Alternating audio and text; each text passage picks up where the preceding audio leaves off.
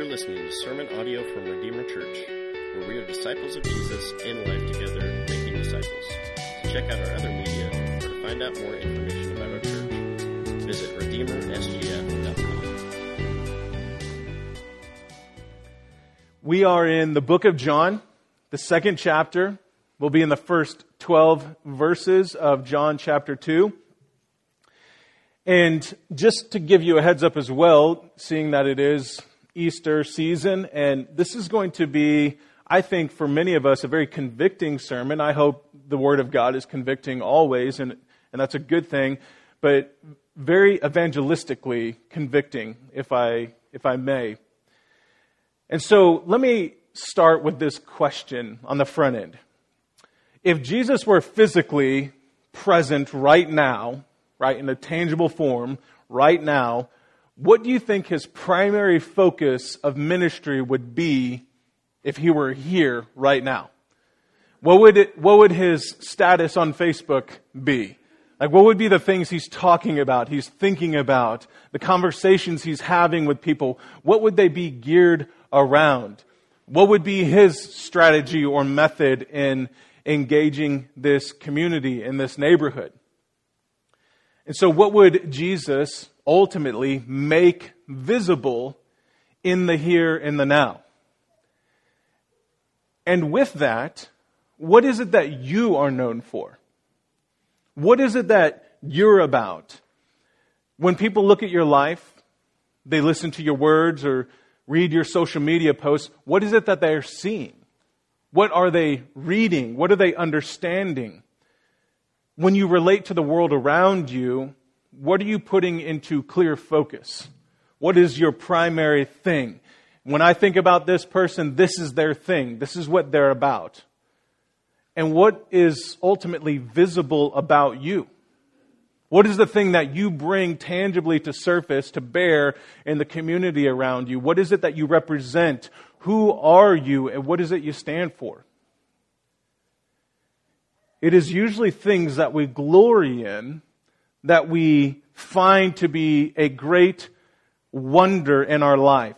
The thing that becomes the most visible thing about us. Whatever that thing is that we are glorying in. And that should cause some form of conviction and really challenge us all. What is the most visible thing about you? Right? What is the thing that you glory in?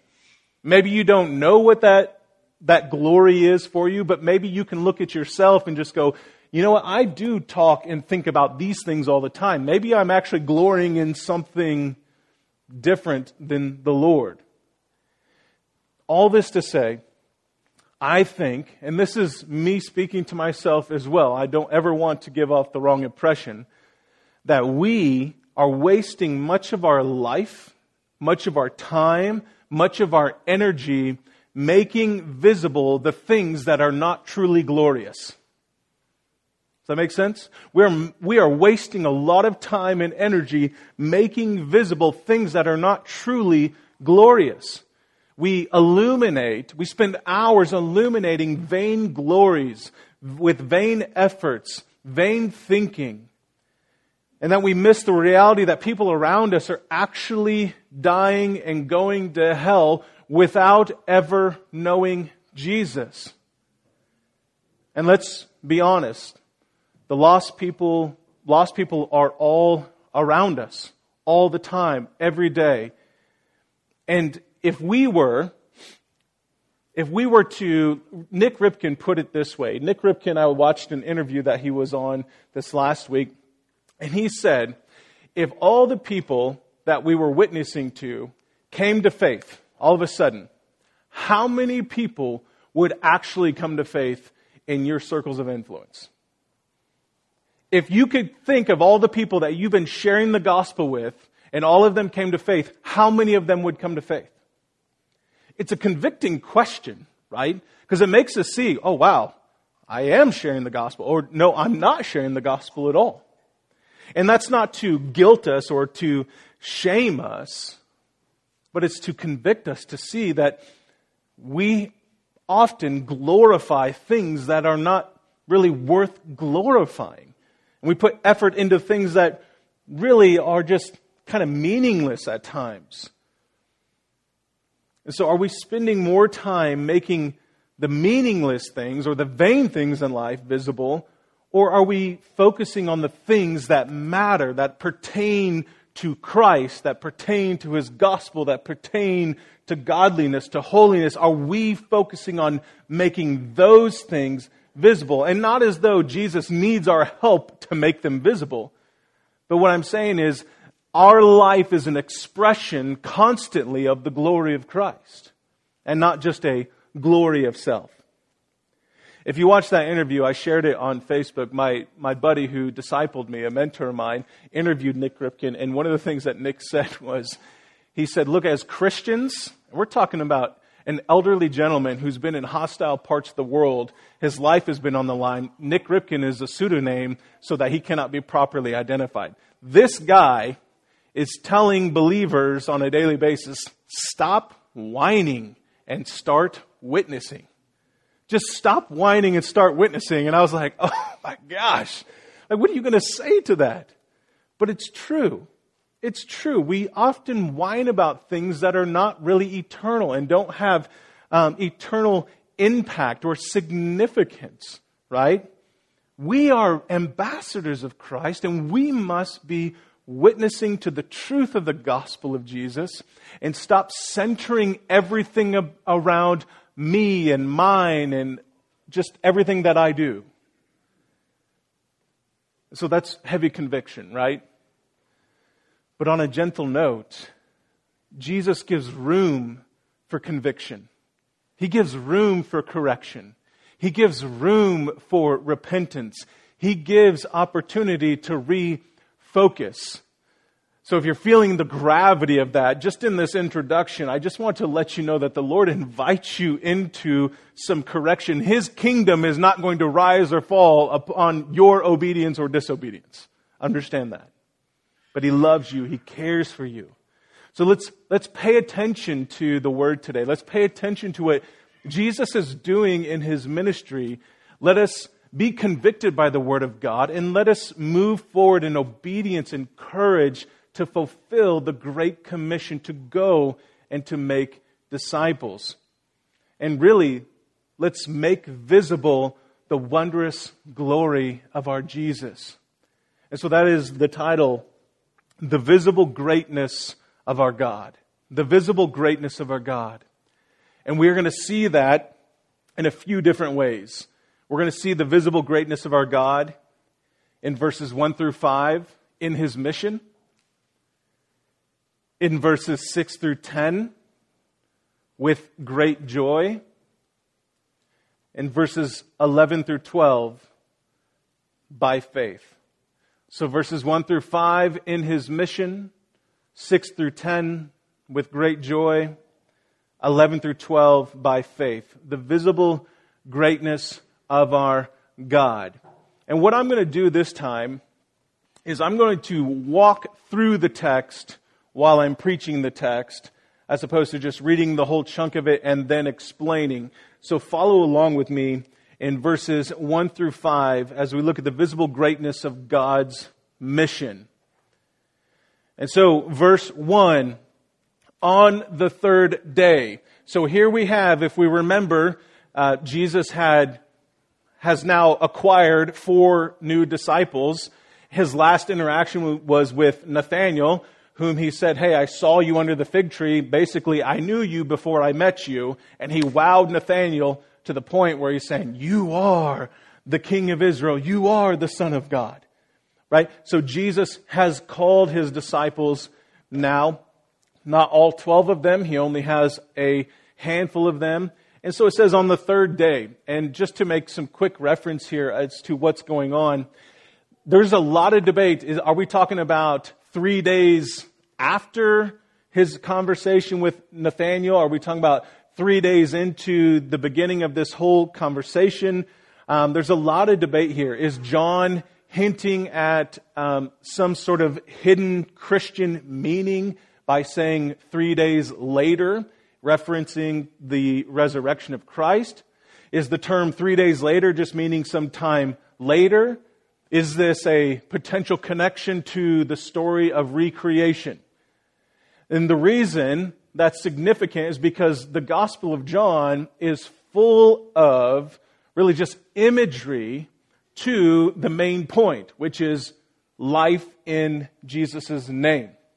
Now, we're not going to get into a lot of the speculation and trying to read too much into what John is meaning here, but I want this to just kind of be a quick primer to remind us that John is constantly giving us visible, clear clues that his thesis, that there is life in Jesus' name, is being played out through the pages of his gospel. Okay? And so on the third day, there was a wedding at Cana in Galilee. And the mother of Jesus was there. Jesus also was invited to the wedding with his disciples. So here we have on the north side of Galilee, Jesus and his 4 disciples, his mom, are invited to a wedding. And so here's the situation, right? He's invited to a wedding. Big deal. So what? The wine ran out in verse 3. So they're at this wedding. This wine runs out in the celebration. And understand, the Gospel of John is the only gospel that is recording this story. You don't see this in any of the other Gospels. And you kind of wonder why it's here. And then the significance of it. But while they're at this party, this wedding, and weddings usually take about a week. They're about a week-long celebration. And so this wine runs out. D.A. Carson says it this way in regards to the wine running out. A wedding celebration could last as long as a week, and the financial responsibility lay with the groom. To run out of supplies would be a dreadful embarrassment in a shame culture. There is some evidence it could also let the groom open to a lawsuit from aggrieved relatives of the bride. You could get sued for not having enough wine at your own wedding, is essentially what's going on, which is quite funny to think about. But this is the situation. So apparently there's some significance to the wine being at the wedding, and also when it runs out, that is a big problem. And so Jesus' mom, Mary, sees this, and the mother of Jesus said to him, "They have no wine." So Mary picks up, drawing attention to this dilemma of the wedding. We don't know why she is so concerned. Obviously, they're invited. There's friends being married or maybe family members. But there is an understanding to the shame that is about to take place in this wedding situation. And so Mary, doing what she's doing, probably because she's had to depend upon Jesus, essentially being the man of the house per se. We're speaking a lot into the text here. But Joseph is not around. We can assume that Joseph has passed away. Jesus is the man of the house. Mary looks up to Jesus going, "Hey, can you do something about this?" That is very possible reasoning why Mary brings this up. So she looks to her son to help in this situation, hinting that Jesus could maybe do something about it. There's no specifics where Mary is saying, "Hey, you need to use your powers here." She's just saying, "Jesus, do something about this." In verse 4, and Jesus said to her, "Woman, what does this have to do with me?" Now, just to be very clear, this is not some degrading and demeaning response of Jesus going, "Woman." No, he's responding with respect to his mother. And here's what he's not asking. Jesus is not asking, "Well, what do you want me to do?" He's not asking that. He's asking rather, "What does this have to do with me?" And to further flesh that out. And what does this have to do with me in the work that I am set out to accomplish? What does this have to do with the mission? And that question forces Mary to evaluate how the situation of this wine running out plays into the bigger picture of the gospel, of what Jesus came to do. So Mary is sitting here focused on the social dilemma and the potential shame that would come. Jesus is focused on the Father and His will. And so in a gentle rebuke, and this is a rebuke of Jesus to His mother in a very gentle way, He reminds her, my hour has not yet come. This is a clear reference to the hour of the crucifixion and then later his resurrection. So we know very clearly that Jesus is set on the mission. That is the primary reason why Jesus was sent to earth. He cannot have any diversions, not even from his own mom. This is why Jesus tells us later on, if you don't hate your own mom and your own father or brother or sister, you are not fit to be a disciple and follow me. And that's meaning you need to be focused on me. And I understand there's a unique relational paradigm here with your parents or with your children or with grandparents or whoever it is, but you must want me and to follow me more than anyone else. And Jesus paves the way in this. And he doesn't do this in being disrespectful to his mother, not at all. But really what you begin to see is a shift and really understanding now the relationship. Mom, I'm not your little boy anymore. I am the Son of God. I am your Savior. You are my disciple, and I am on mission. Mary's not the only one who receives a rebuke in the Scripture. In fact, she receives a very, very gentle one in comparison to what we see with Peter. If you were to go to Mark chapter 8, in verse 31, it says, "And Jesus began to teach them, the Son of Man must suffer many things and be rejected by the elders and the chief priests and the scribes and be killed and after 3 days rise again." And he said this plainly. And Peter took him aside and began to rebuke him. But turning and seeing his disciples, he rebuked Peter and said, "Get behind me, Satan, for you are not setting your mind on the things of God, but on the things of man." That's in response to Peter saying, "I don't want you to die." I mean, Peter was being genuine. He was being a friend. Look, I don't want you to die. But Jesus is saying, you are in the way of something greater, something that is necessary. And so his mother sees in this gentle rebuke what Jesus is getting at, and she responds well. Verse 5. His mother said to the servants, "Do whatever he tells you." Though she was rebuked very gently, she responds really in faith. She doesn't storm out of the room going, "I'm frustrated with you. You know, I'm your mother. You need to listen to me." That's not what happens at all. Look, just do what Jesus tells you to do. Jesus, when we read the Gospel of John, is the messianic bridegroom. He is the messianic groom. John the Baptist will tell us that in the next chapter. He says, "A person cannot receive even one thing unless it is given him from heaven. You yourselves bear me witness that I said, I am not the Christ, but I have been sent before him. The one who has the bride is the bridegroom, the friend of the bridegroom," referencing to Jesus, the Messiah, "who stands and hears him, rejoices greatly at the bridegroom's voice. Therefore, this joy of mine is now complete. He must increase, but I must decrease." John the Baptist recognizes even that Jesus is the ultimate bridegroom and that we are the bride and that we are in his presence and we ought to be listening to his voice. And so that is a beautiful picture here that Mary needs to see, that her son is the messianic groom and that she is a bride and she needs to hear his voice, follow him.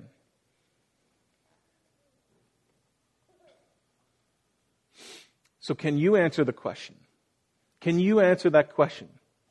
What does turning the water into wine have to do with the work of Jesus getting to the cross? Right? If you were to ask Jesus, "Hey, we're out of this.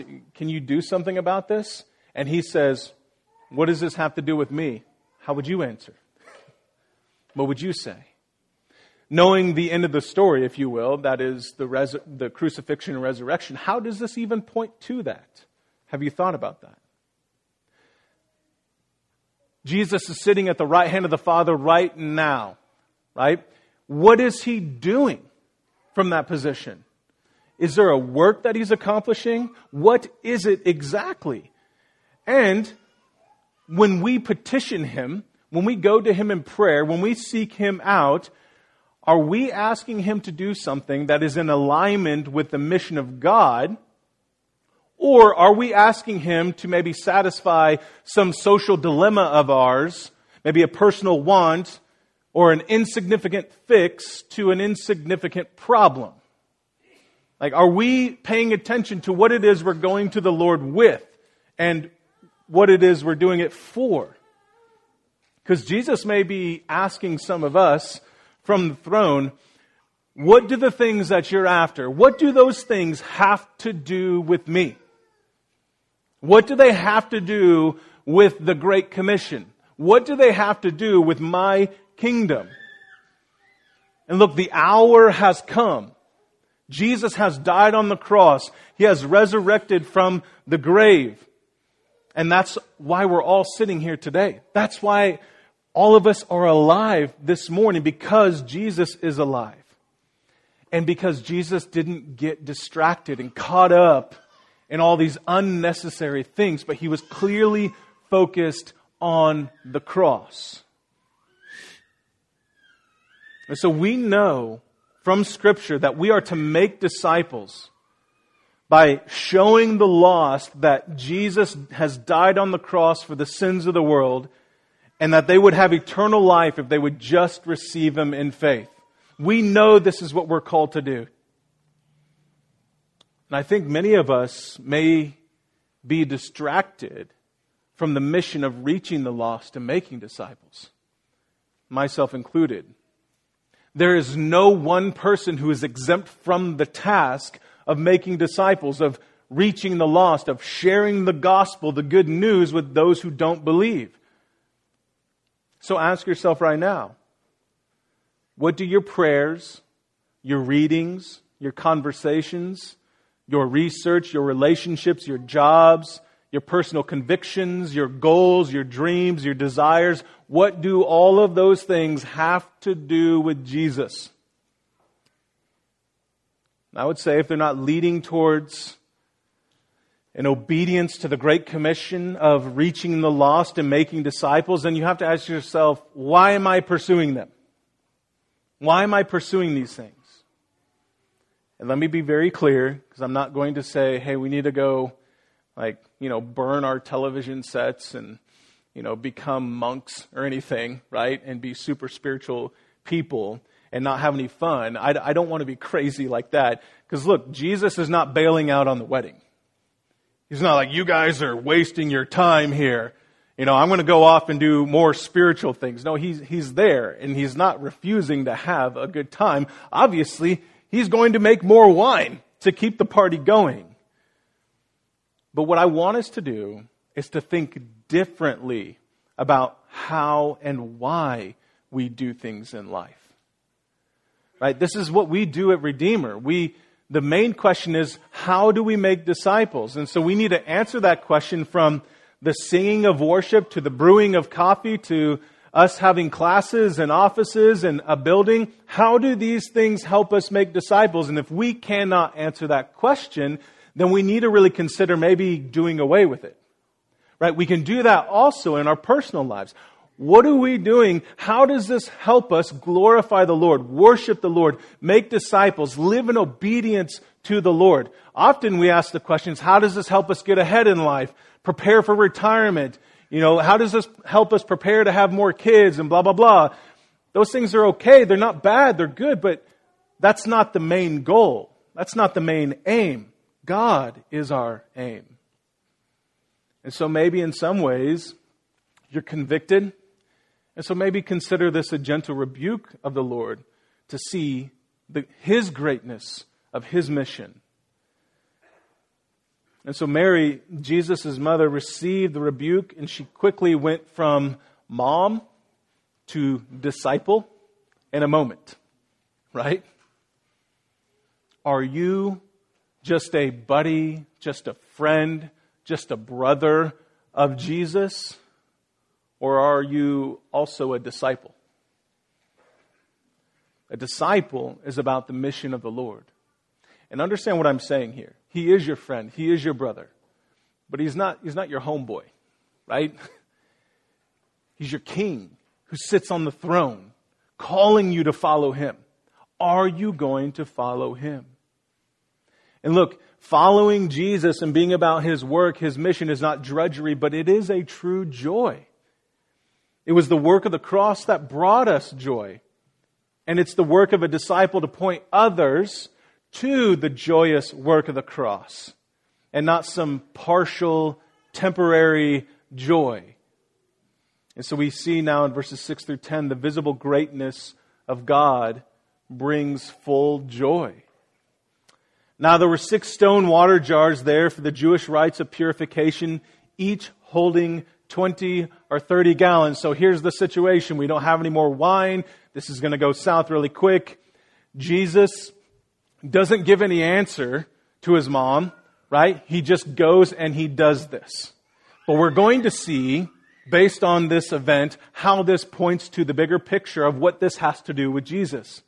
So we have here these 6 stone jars, and stone jars were used as opposed to earthen vessels, because stone jars didn't contract uncleanliness like earthenware did.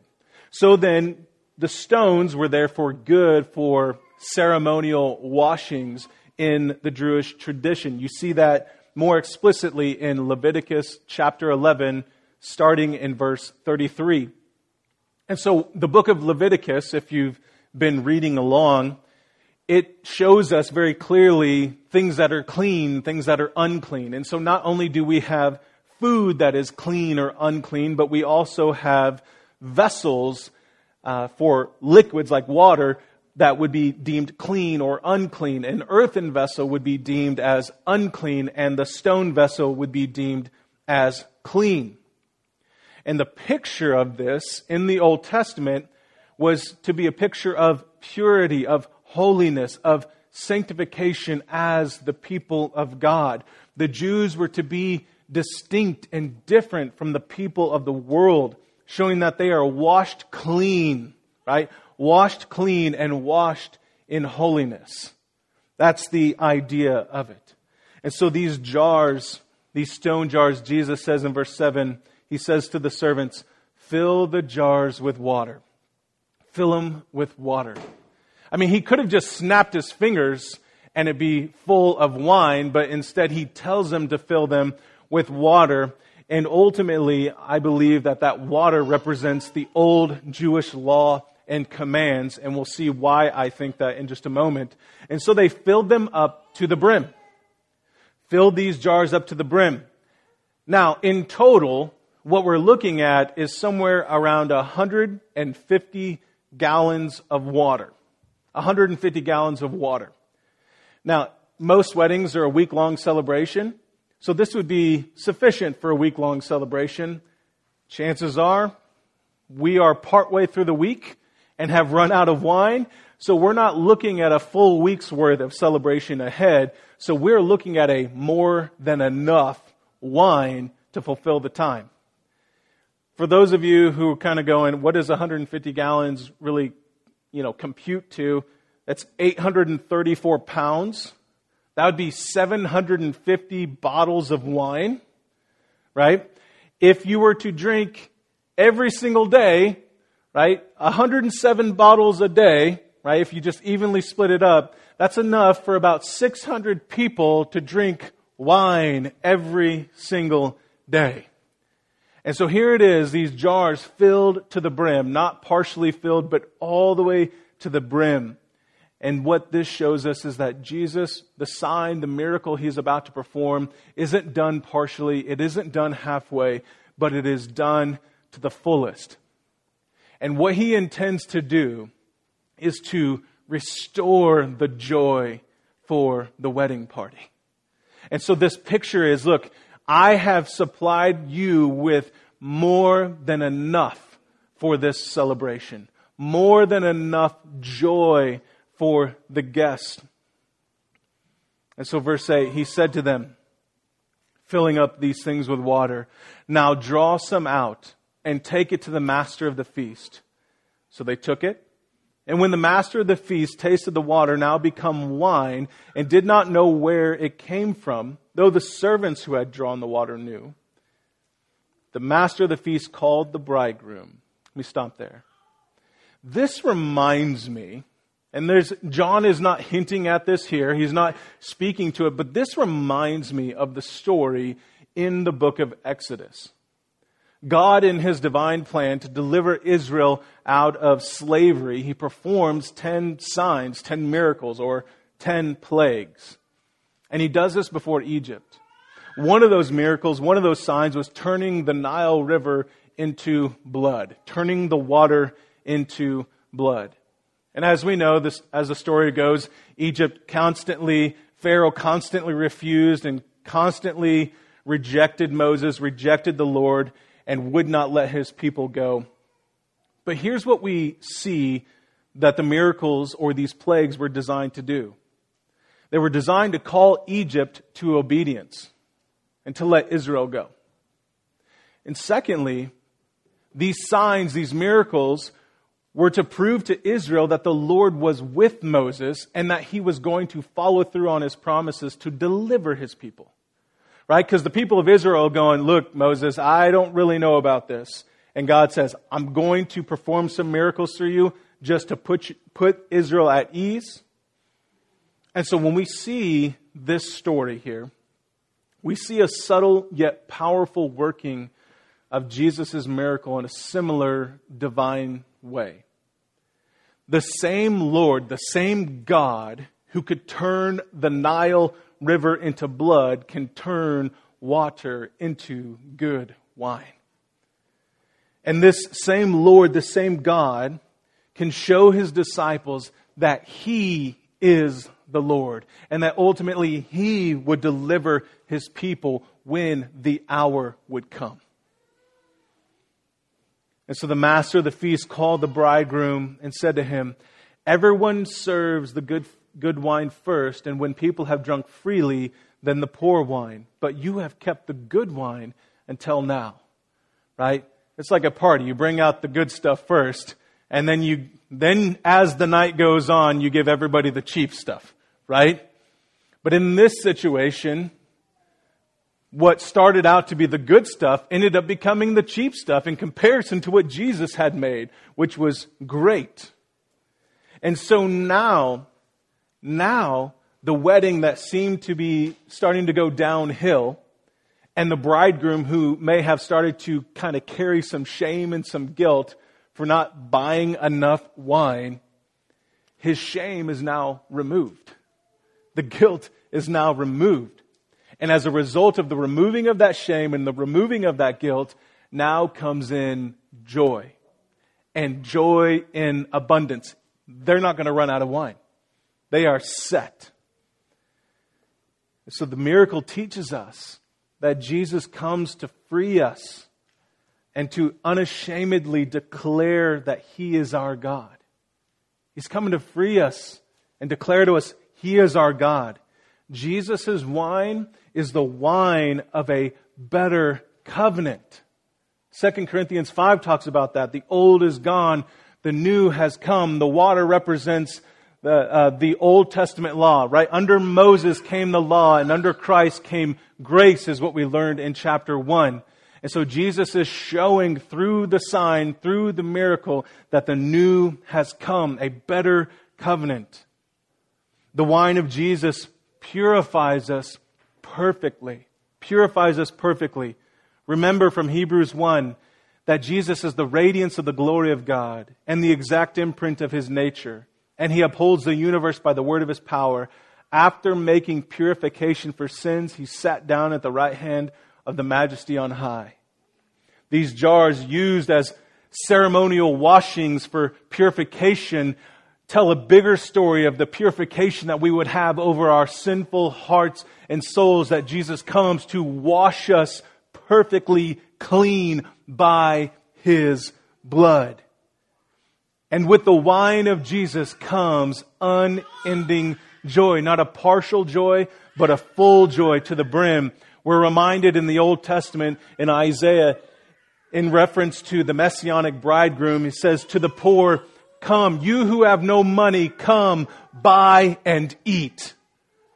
So this is the picture that this salvation that is coming is free, and Jesus is going to foot the entire bill. This bridegroom is going to make sure there's enough wine at the party and that this wine is never going to run out.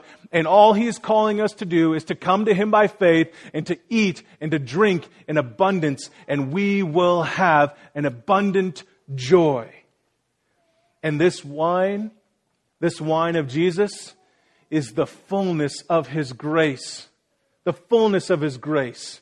Remember that in chapter 1, for from his fullness we have all received grace upon grace.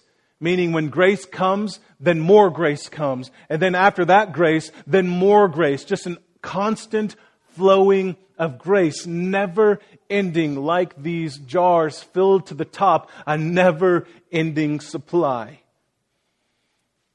And with this wine of Jesus comes the removal of shame, the removal of guilt, and nothing but an outpouring of mercy and grace upon us. Jesus doesn't even talk to the bridegroom. The bridegroom in this situation has no idea what is going on. And Jesus, without the permission of the bridegroom, goes and removes the shame. Look, Jesus died on the cross without our permission. He saved us without our permission. He took upon himself our shame and our guilt. And when we take communion and drink of the wine, we are drinking in forgiveness. We are drinking in life and joy because Jesus has taken it from us. So church, then what reason do we not have to rejoice? We should be throwing the biggest parties on the block. We should be the most excited people, overflowing with joy. I mean, think about it. If the bridegroom in this situation could be ecstatic, could be excited about what is taking place, how much more should we who are in Christ Jesus? Our joy is not found in anything else other than Christ. Would we agree on that? I'm going to have you respond because y'all are so quiet. Do we agree on that?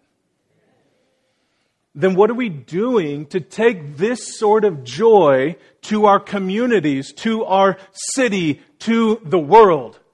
Right, I trapped you. I made you say, yes, I agree, and then I threw that in there.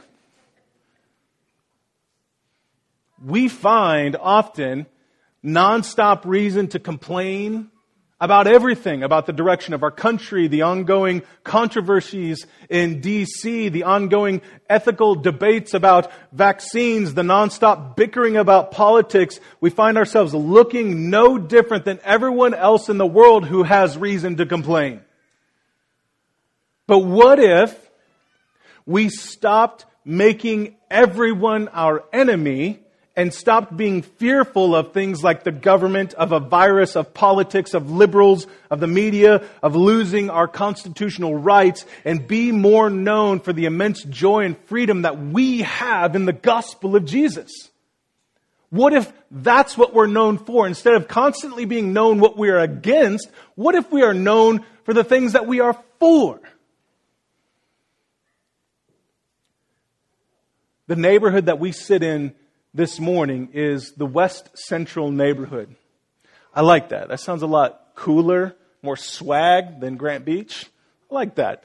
West Central means I'm going to have to get rid of this Wrangler vest if I'm going to hang out in West Central. The surrounding neighborhood, just some demographics. 5,000 people, over 5,000 people in this neighborhood. The median income is $19,700 a year. Median income. 41% of individuals in this neighborhood are in poverty. 30% of all families in this neighborhood are in poverty. The top 5 issues, if you go to the city website, are there's chronic nuisance on properties, slumlords, renters. There is safety inspections on rental properties that aren't being had. They need to be had. There's a need for a stronger police presence to address just feeling unsafe in the neighborhood and to deal with the pockets of crime. There's a need to address poverty, and there's a need for more food access. Those are the 5 big needs of this community. And what comes along with a life of poverty in that way? Well, in my experience, there's a lot of joylessness. There's a lot of anger. There's a lot of bitterness. There's a lot of hopelessness. There's a lot of hurting and a lack of healing. There's angst. There's anxiety. There's depression. Right? You begin to react or respond to things based out of the anxiety that you're feeling as opposed to being able to think more focused. Right? You constantly have the weight of, I'm never going to pay the bills. I'm not going to be able to make enough money to pay the bills on your shoulders. Or what am I going to do in order to get food on the table? It's constantly weighing down. And so, church, you and I have the answer that this community needs. We have the answer. The hour has come, and you and I are recipients of the resurrected Jesus. So now we have been commissioned by Jesus himself to go and tell others the good news. You and I are ambassadors to the greatest manifestation of glory that has ever been seen on this earth. And that is Jesus dying and coming forth from the grave. You and I are living testimonies, or as Paul says, letters of the visible greatness of our Jesus. Men and women are living in this community with no concept of that greatness. So then we have to ask, who is going to go and tell them? Who's going to go say something to them? Who among us will call them to drink of the good, eternal wine that will not cost them anything, but is freely given to those who will believe? Who's going to open their mouth and say something? And when we go, I pray that we go not because we've been guilted into it, but because we are compelled by the joy that has been set before us. You understand that is in reference to Jesus approaching the cross. With the joy set before him, he endured the cross. And so we have a joy. And that joy comes through faith. It's not conjured up, it's not made up, it's not manufactured in any way. But that joy comes through faith. And so as we go, we have to go in faith. And we must call others to receive that faith. And so the last point, verses 11 through 12, we see the visible greatness of God received in faith. Verse 11, this sign, the first of his signs, Jesus did at Cana in Galilee and manifested his glory. That's the driving theme of this passage, his manifested glory. Signs, the word signs here, I appreciate D.A. Carson tremendously. He said, signs, significant displays of power that point beyond themselves to the deeper realities that could be perceived with the eyes of faith.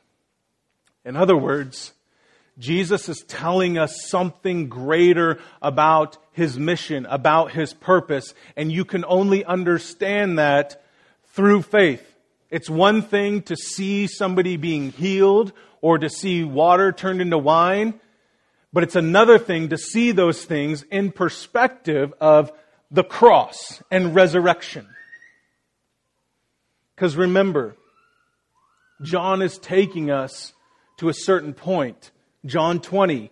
Now Jesus did many other signs in the presence of the disciples, which are not written in this book, but these are written so that you may believe that Jesus is the Christ, the Son of God, and that by believing in him you may have life in his name.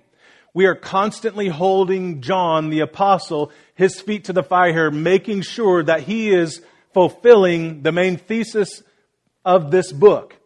If Jesus is the Son of God, we need to continue to see that. And so he shows us that his glory was manifested. And manifest means to cause to become visible, to make appear, to make visible, to cause to be seen. That's what manifest means. And glory means a state of being great and wonderful, greatness or glory. And so this sign of water to wine, this is why I'm calling it a visible greatness. In other words, a manifested glory, but this visible greatness. Another commentator referred to it as the mighty power of God evidenced. This visible greatness of Jesus turning water into wine is but really child's play in comparison to the visible greatness they would behold when the hour would come when Jesus would die on the cross and then 3 days later walk out of the grave. He's just warming things up for him. And the disciples believed him. They believed him. Remember what Jesus told Nathanael last week. You're going to see greater things than this. You marvel because I said I knew you? You will see greater things.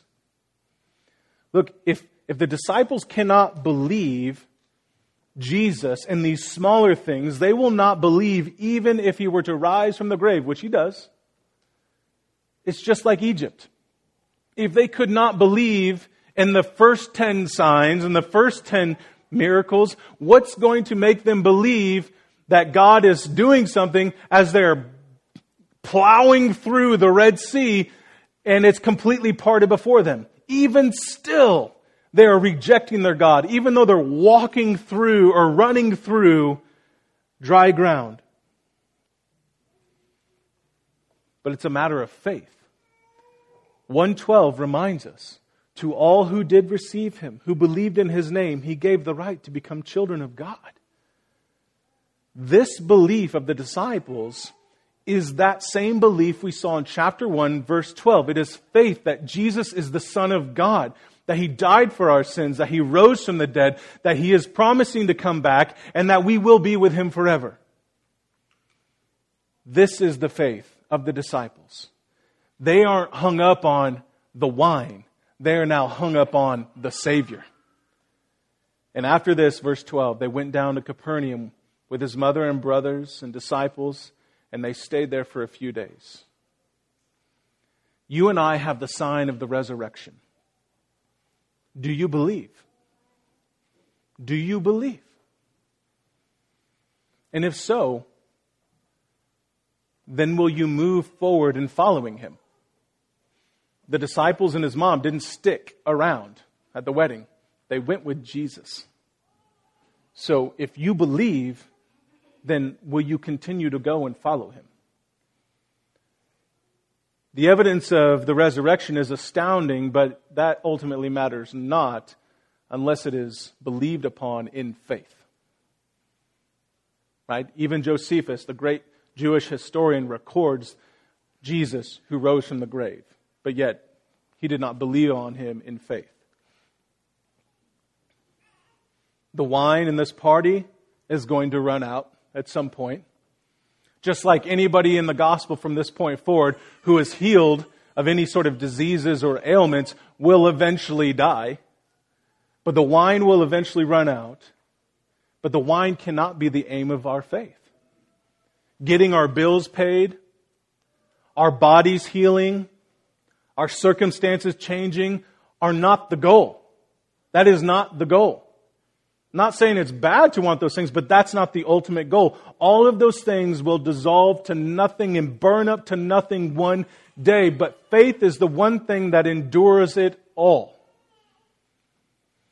And so as we go into this broken world, yes, we want to be a help and we want to be an aid to all, but the greatest thing we have to offer is not pulling everyone out of poverty, but leading everyone to faith and hope in Jesus.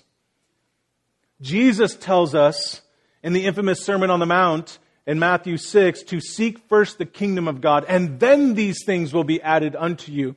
He was talking about people not worrying about what it is they're going to eat or the clothes they're going to wear. He's saying, first, seek the kingdom of God, and trust me, the Father will supply your needs as you faithfully follow him. So the greatest need of our community is to see disciples of Jesus like us who already exemplify faith, and with much humility and courage, we would call others to the same faith. At the end of the day, Creating social change to our community does not change hearts. We must be a people like Jesus who are after hearts. Because if we only help people come out of poverty, maybe live better, happier lives, make more money, but we never open our mouths about Jesus or ever show them the hope that is in Jesus, then all we have done is help ease them straight into hell. We've just created a more comfortable pathway to an eternal fire. We, church, we need to call the lost to Christ, to faith in Jesus, to come and drink of the living waters, to come and feast upon the bread of life. We must call people to the true riches of the gospel of Jesus and not just money on this side of heaven. So, how is the resurrection of Jesus manifesting itself or making itself visible in your life? What are you going to do about it? Let's be a body of people who are unashamed of the gospel, who are compelled by the selfless work of Jesus on the cross and the power of His resurrection to be the tangible, visible evidence of the greatness of His mission, of the joy He freely gives, and the faith by which it is received.